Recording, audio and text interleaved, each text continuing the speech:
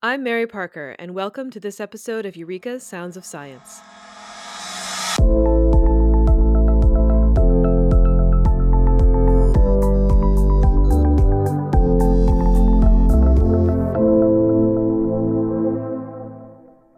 Today I am joined by a couple of prominent experts in the field of limulus amebocyte lysate, or LAL, testing. Norm Wainwright and Foster Jordan are both retired from Charles River, and in their long careers they have seen and had a part in the remarkable evolution of pyrogen and endotoxin testing. This year marks the 20th anniversary of the Endosafe cartridge technology invented at Charles River to streamline LAL testing. So what better time to discuss the history of how we keep patients safe from harmful bacteria? Thank you for joining me, Norm and Foster. Glad to be here. Yeah, thank you for having us, Mary. Glad to have you here. And Foster, welcome back. I know you've been on here before, and I appreciate that. Thanks for having me again. So can we start with your backgrounds to set the stage? Norm, how did you get started in this field? Well, before I started with Charles River, I was a scientist at the Marine Biological Lab in Woods Hole, Massachusetts. Oh, cool. And, of course, that is where the LEL cascade was originally discovered by two scientists, Bang and Levin. So I had some experience with LEL. I also had some experience with primitive immune systems of other marine invertebrates. So it was kind of a natural, when I did start with Charles River doing R&D with Foster on a number of small projects, I was really an external source working in Woods Hole remotely. Eventually, I moved the lab entirely to Charleston and stayed there ever since. This is kind of a tangent, but were there any particularly cool marine invertebrates that you enjoyed studying while you were at Woods Hole? I love marine biology. Well, I mean, it's funny because almost any marine organism is kind of unique in its own way. And that's really the beauty of what was happening in Woods Hole. The purpose of the whole institution was really to take advantage and exploit in the best possible way all of the different diversity of biological mechanisms that exist in the marine world. The challenges are so great. It's a very harsh environment. So a lot of the solutions to biological questions, biological problems that an organism may face, whether it be defense against microbes, as in the case of the horseshoe crab, or defense against other marine organisms, the biological molecules that were created, throughout evolution to cope with those things are really fascinating and a great source of new biomedical type of products. Yeah, you bring up a good point. We do kind of have it pretty cushy here on dry land. Yeah. How about you, Foster? What's your experience in this field? Dr. Cooper hired me right out of graduate school to do R&D projects around quantitative detection of bacterial endotoxin in 1991. I worked in R&D through 1994 when Charles River acquired Endosafe. And between 1994 and 1997, as Dr. Cooper phased out and began to retire, I assumed more management responsibility. And then in 1997, I became the business leader for Charles River for the Endosafe division at the time. And then over time, it evolved into microbial solutions as we added more products and added more acquisitions. So I've been the business leader for the microbial solutions division as it is today since 1997. Okay. And I retired last year, but at the time when I retired, we had obviously the entire brands between Endosafe, Celsus, and Accugenics. So I was running that division. All right. So we've talked a lot about LAL testing on the podcast, but just in case someone is hearing this for the first time, Foster, can you explain what it is? Yeah, so limulus amebocyte lysate is a in vitro diagnostic reagent that is used and FDA approved to detect for the absence of gram-negative bacterial endotoxin contamination in injectable drugs, medical devices, and other products that come in contact with human blood to prevent what is called as a pyrogenic reaction, which is when the body detects the bacterial contamination in the drug, you get a fever response. You could actually be so severe that it could ultimately cause death. So it's required by the FDA to test for the absence of these bacterial endotoxin contaminations in all injectables and medical devices. And this is the sort of thing where the toxin could be introduced during the manufacturing process, accidentally, that sort of thing? Yeah, whenever you have people and air and water, you have bacteria, right? So when you're in, since there's high amount of water involved in manufacturing, a lot of people involved in manufacturing, you have the opportunity to contaminate with bacterial or other microbes. And this is a way of screening all of your raw materials, screening all of your equipment, as well as a final product release test to make sure these bacterial contaminants are not present in the final product upon release. Perfect. And we've said cartridge a few times now. So, Norm, can you briefly explain how the cartridge works and how it came to be? Yes, the challenge with the LAL test is that it's in the conventional way that it's performed is a pretty demanding test. It takes good technical skills. It takes time to do the proper dilutions, preparations of standards, dissolution of all the reagents, and then reading the test with instrumentation or just manually reading a clotting reaction. So for our customers, it was really a relatively expensive technology to engage in, not so much from the reagents, but rather the technician time to perform the test and do the analysis. So the cartridge technology was really an answer to how we could streamline that a bit, make it more user-friendly, take out of the technician's hands the need to do all of those demanding tasks and have them just concentrate on collecting the sample and putting it into a device and an instrument that could perform the test fluidics for the technician, be controlled by a computer. It could have a hardware in the form of pumps to move a sample from point to point. It could then move a sample to where it could be analyzed with a spectrophotometer, which is the way LEL test is typically performed. So side by side with Foster and a number of engineers and scientists, we developed a means to use microfluidics to dry the reagents for LEL in channels.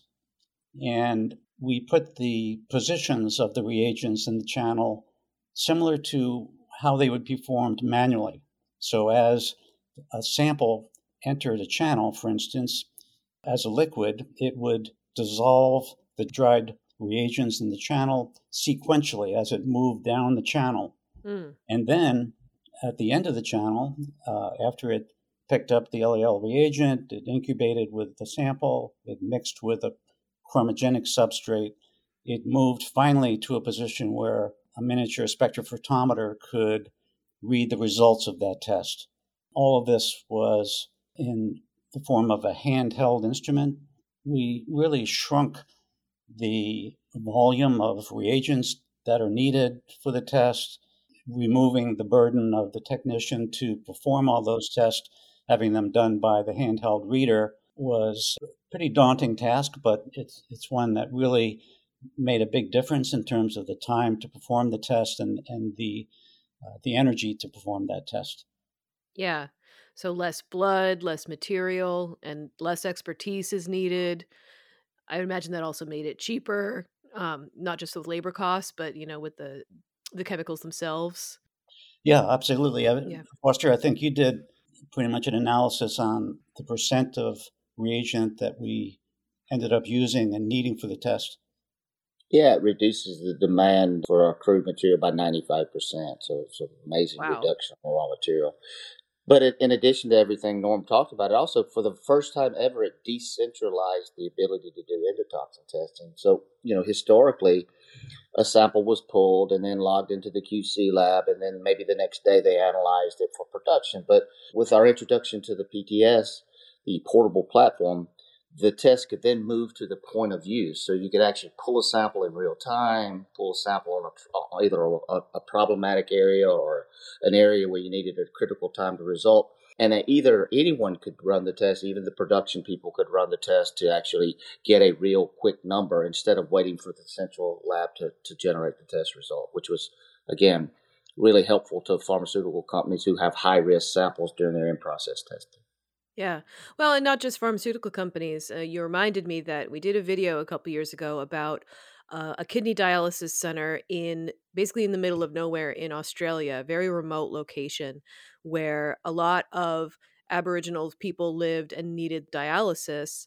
So instead of having them move hours away to the next nearest city, they were able to stay put in their home village by the creation of a dialysis center, but that was only possible because they were able to test the water with the Cartridge technology to make sure, because kidney dialysis water obviously has to be extremely pure. So it helped patients away in that way as well, bringing this to remote locations. So I'll add a link. Absolutely. Yeah, I'll add a link to that. Yeah. Similar to compounding pharmacies in hospitals. Typically, a Yeah. compounding pharmacy would compound a particular custom drug for a particular patient, and that would be infused at risk, right? Because there was no real way to do the endotoxin test at point of delivery. So that also allowed for compounders to have the ability to do the test right before they injected the drug on the patient. Yeah. Okay. Yeah. So we're going to start with some present issues and sort of work our way back. But so recently, Charles River launched Endosafe Trillium, which is our own version of recombinant LAL that doesn't use horseshoe crab blood. So that's kind of a big step. Can you both tell me what the impetus was to create this product? Foster, you want to start? Yeah, I mean, I think everybody realizes that sustainability and conservation is critically important, and we realized that early that we needed to get involved. You know, even though it is a synthetic derived blood, it's still the same sequences that the natural species use. We just use a mammalian cell culture, which Norm created to generate the three main proteins that are used to mimic the natural LAL test. But again, it's an evolution. We realized that, we needed to do that. We were able to reduce the demand for horseshoe crab material dramatically by the introduction of the cartridge. But it was still important to know that this technology was coming and it would be the wave of the future, and we needed to get involved. As the regulations evolved, obviously they'll continue to evolve, and the recombinant will have a significant play in the field of endotoxin testing. So Norm, I, as running the business, I reached out to Norm and said, we want to divert a lot of your research R&D dollars to the development of recombinant material. And Norm, you can sort of talk through how that process worked and how you were able to develop Trillium. Yeah, let me pause there for a minute to give a little bit of background for anyone that doesn't know that basically there's like a protein cascade in the blood, correct me if I'm wrong, that causes it to clot in the presence of an endotoxin. And that clotting is what we can use to alert us to the fact that there is a toxin in contact with the reagent. Well, because one of the things that I asked Norm to do is the reagents that were available or that were early in commercialization were single enzyme assays that required different hardware, different technique, different standard curve calculations. They were fluorescence based, and I said, Norm, we don't need that. We don't want that.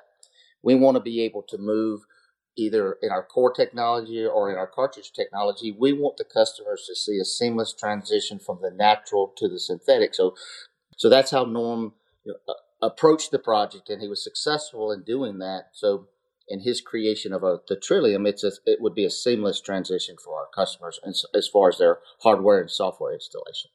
Oh, and that speaks to sustainability as well. But it was just what like other people had created these artificial LAL tests, maybe only using one or two proteins, and it was so this is one where it uses all as far as we know, but it's one of those mysterious processes that we know a lot about it, we don't perfectly understand how this cascade works. We just need to make sure that it works as well as the real thing. But anyway, Norm, keep going. I just wanted to give a little bit of background. Yeah. Well, and just to build on your introduction, it was clear to me from the start that we had to really challenge ourselves and go after the entire cascade. Mm-hmm, mm-hmm. And for us, that meant there are three major enzymes in the cascade. And this really gets to the beauty of why the horseshoe crab LEL natural system is so powerful. The cascade is important because, as Foster said, the first enzyme, the cascade, interacts with endotoxin, becomes activated to essentially activate the second enzyme, and the second activates the third enzyme. Mm-hmm, mm-hmm. At each step, there's an amplification so that a tiny amount of endotoxin at the beginning can have that massive result of a blood clot that could be read in our system. So, again, I said the timing was important for this in two ways. One was that we really should be going to a full cascade. And secondly, the recombinant technology has progressed so far to be able to express foreign genes in systems to get them into production in large quantity, primarily driven by the biomedical industry. So we had all those tools available to us and could basically read the sequence of the amino acids for each of those three key enzymes, create synthetic genes that could be inserted into a cell line that could then go into a fermenter in relatively large scale and produce consistent quality active enzymes that could be used to create a synthetic cascade of LEL. Mm-hmm. That's easy to say, but the challenge also is during that whole process, we have to be extremely careful that endotoxin doesn't seep into the system in some way, really in the same way that drug manufacturers have to be careful to keep endotoxin out of the process. In our case, if endotoxin were introduced and a contamination occurred, that entire lot would basically be useless. So we developed a lot of quality control tests that could be used along the way to ensure that the enzymes were active, they were not contaminated. We worked with some really good commercial partners to make that happen. So, in your development of the recombinant, were there any kind of like aha moments where it really started to come together? Any big discoveries that really helped the process along?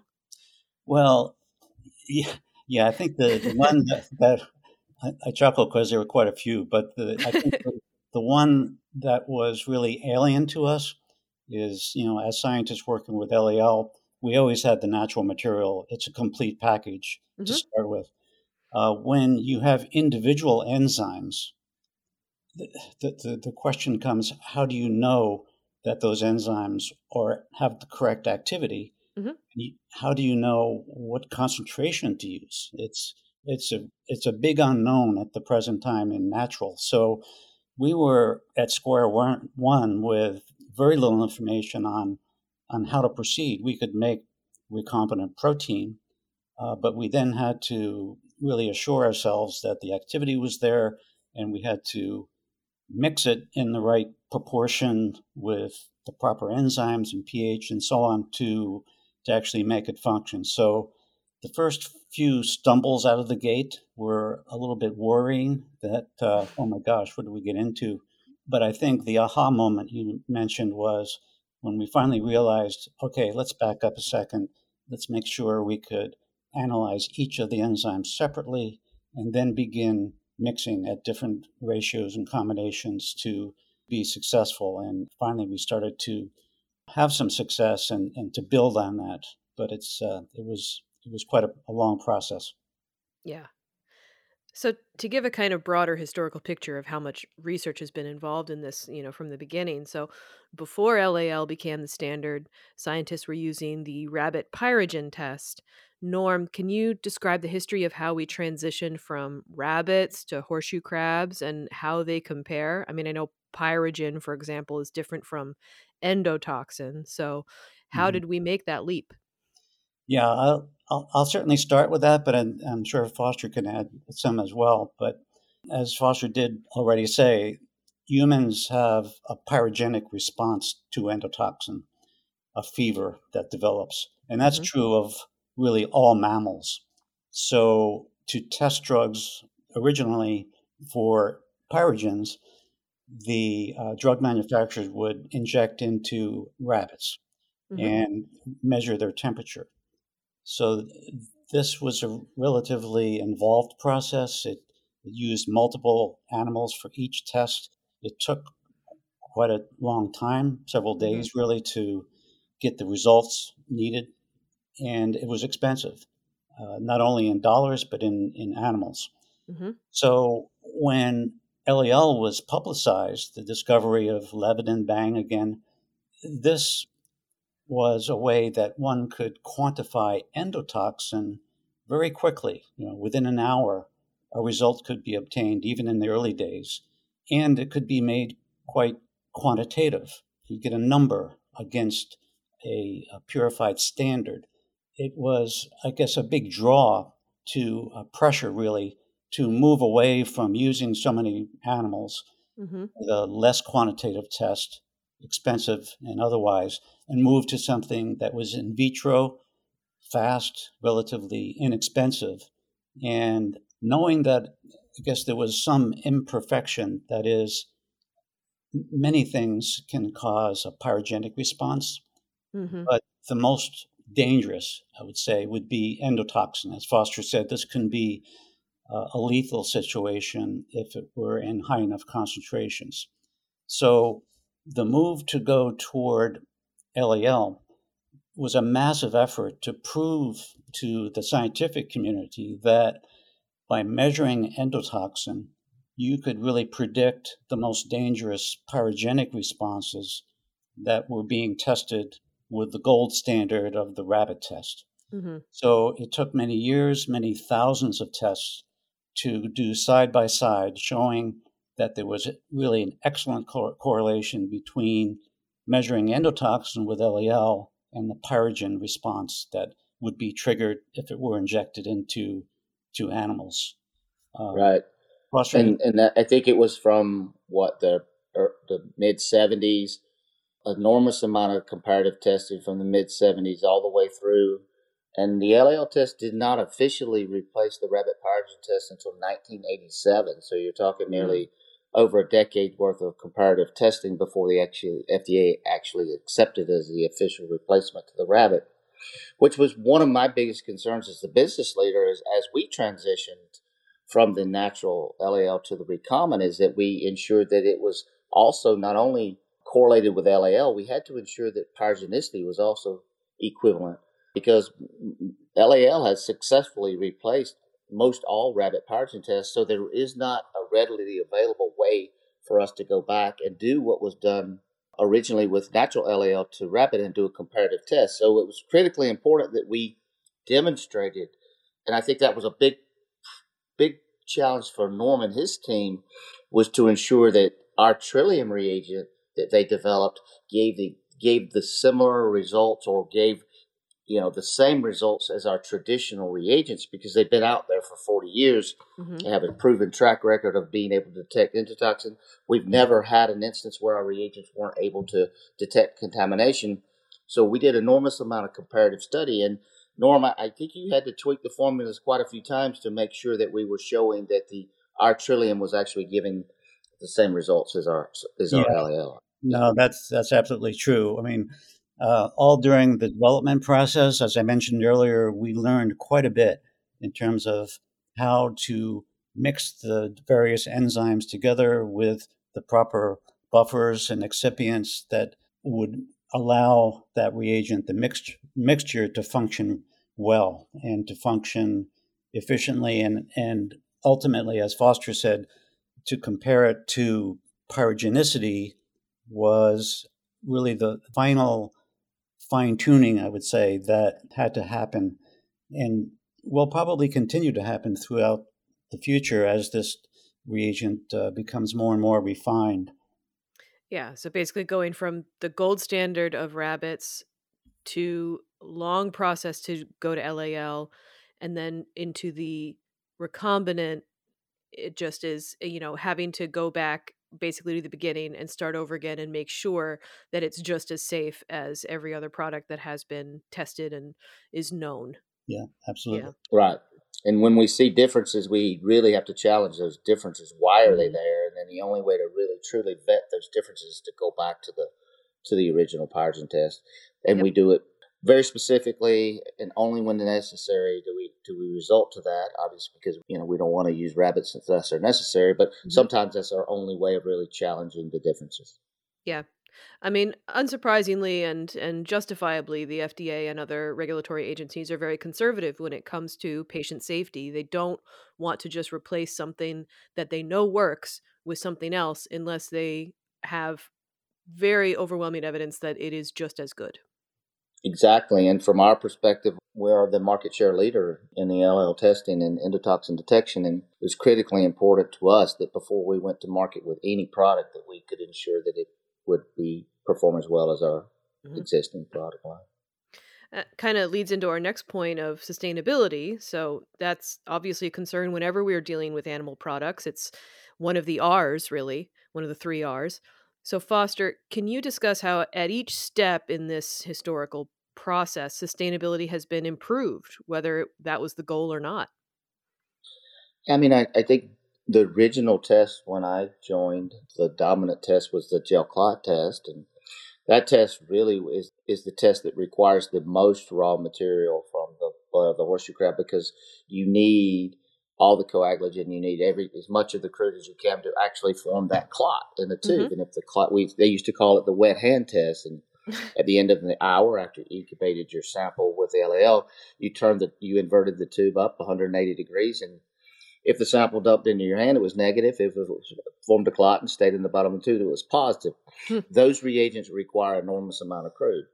Over time, though, we were always conscious about optimization of the crude material, and we moved into turbidimetric reagents where you could get more tests per vial. Then we moved to chromogenic reagents where you could cut the necessary crude by about half of what you needed for gel and turb, because you were using a substrate that changed color instead of looking at turbidity or gel clot formation. So that allowed us to dramatically reduce the amount.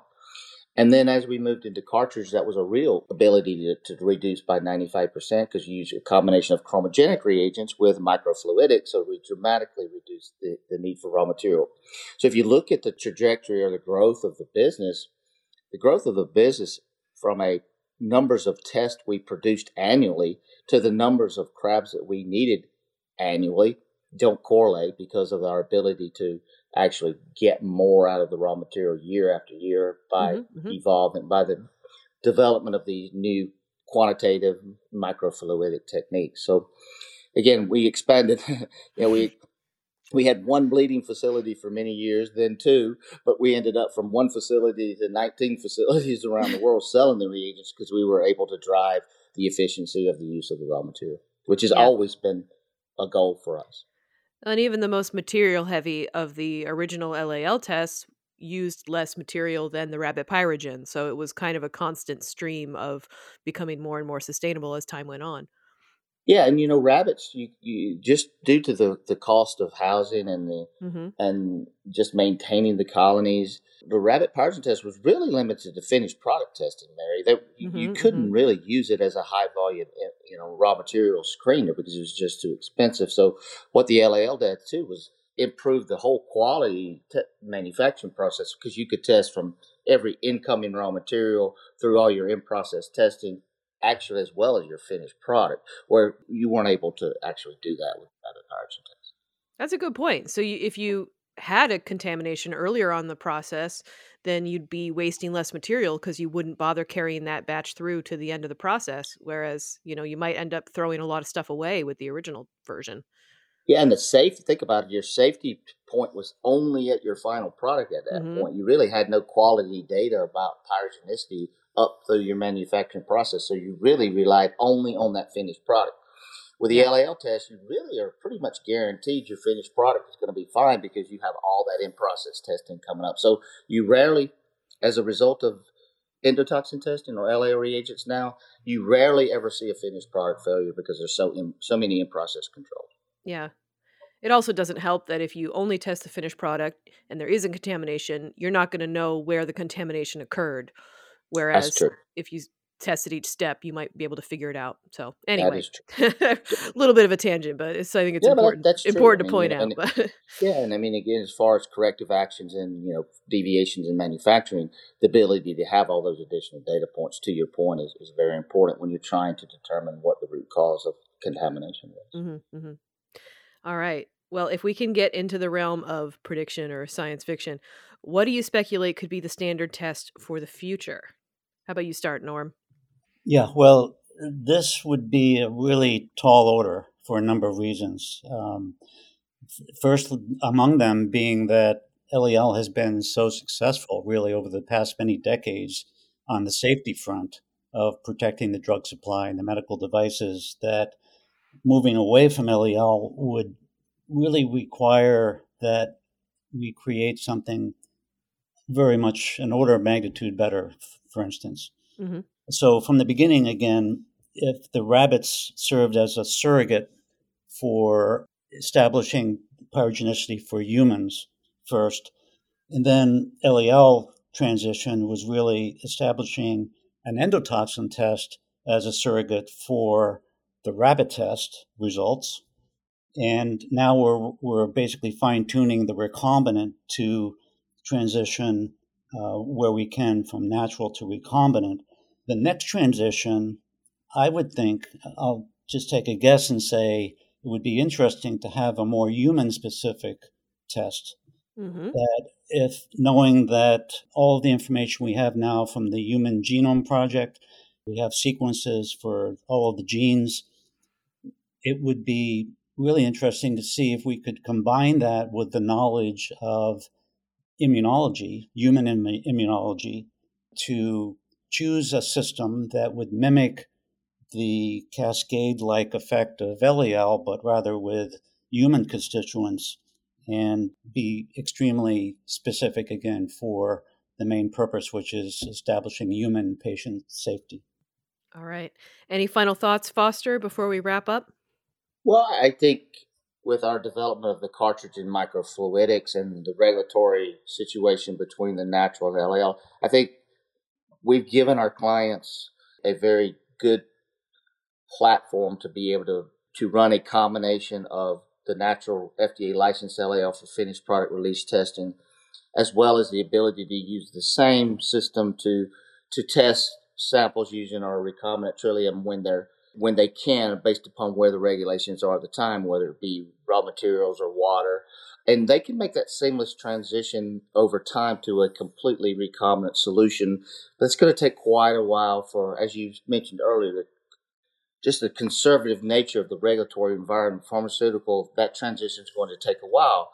But to Norm's point, I think as our drugs get more complex in cell and gene therapy and these drug treatments become more and more complex, will there need to be a better solution when it looks at the sort of the interaction between those complex drugs and a person's immune system? And is there a better solution to actually correlate it directly back to pyrogenicity and not just looking for contamination with endotoxin? Because I think the reagents, the natural reagents as well as the recombinant reagents, will do a great job controlling the actual manufacturing process to ensure cleanliness. But the question is, as drugs get more complex and the interaction between people and these complex therapeutics, will we need some sort of better test to look at pyrogenicity? And the answer is probably yes. And I think Norm's sort of in the right direction on what we would actually need to develop to absolutely ensure, as you're making these complex treatments, that you don't have a pyrogenic reaction in patients. Yeah, good point. Good point. Well, thank you both so much for sharing your expertise with me. I really appreciate your time. Yep. Yeah, Thank you, Mary. Thank you, Norm. My pleasure. And if I could say one more word, Absolutely. you've only really spoken with the two of us today. Yep. But for this project to have succeeded, it really touched on every single department within Charles River and dozens of people. the small numbers of research samples that we provided would not have made a product. For instance, John Dubček in manufacturing had a tremendous challenge to take those small numbers and make millions for the market. And our QC department, customer support, shipping, you name it, everyone really pitched in to make this a reality. So kudos to you. And didn't you get real samples from clients donated basically to do the testing on, to test it against real world scenarios, basically? Absolutely, yeah. The customers made a huge impact in terms of the reality of real world samples and how they performed with recombinant and PTS. Yeah, patient safety was always the number one goal, so we tested as many samples as we could possibly get our hands on. Excellent.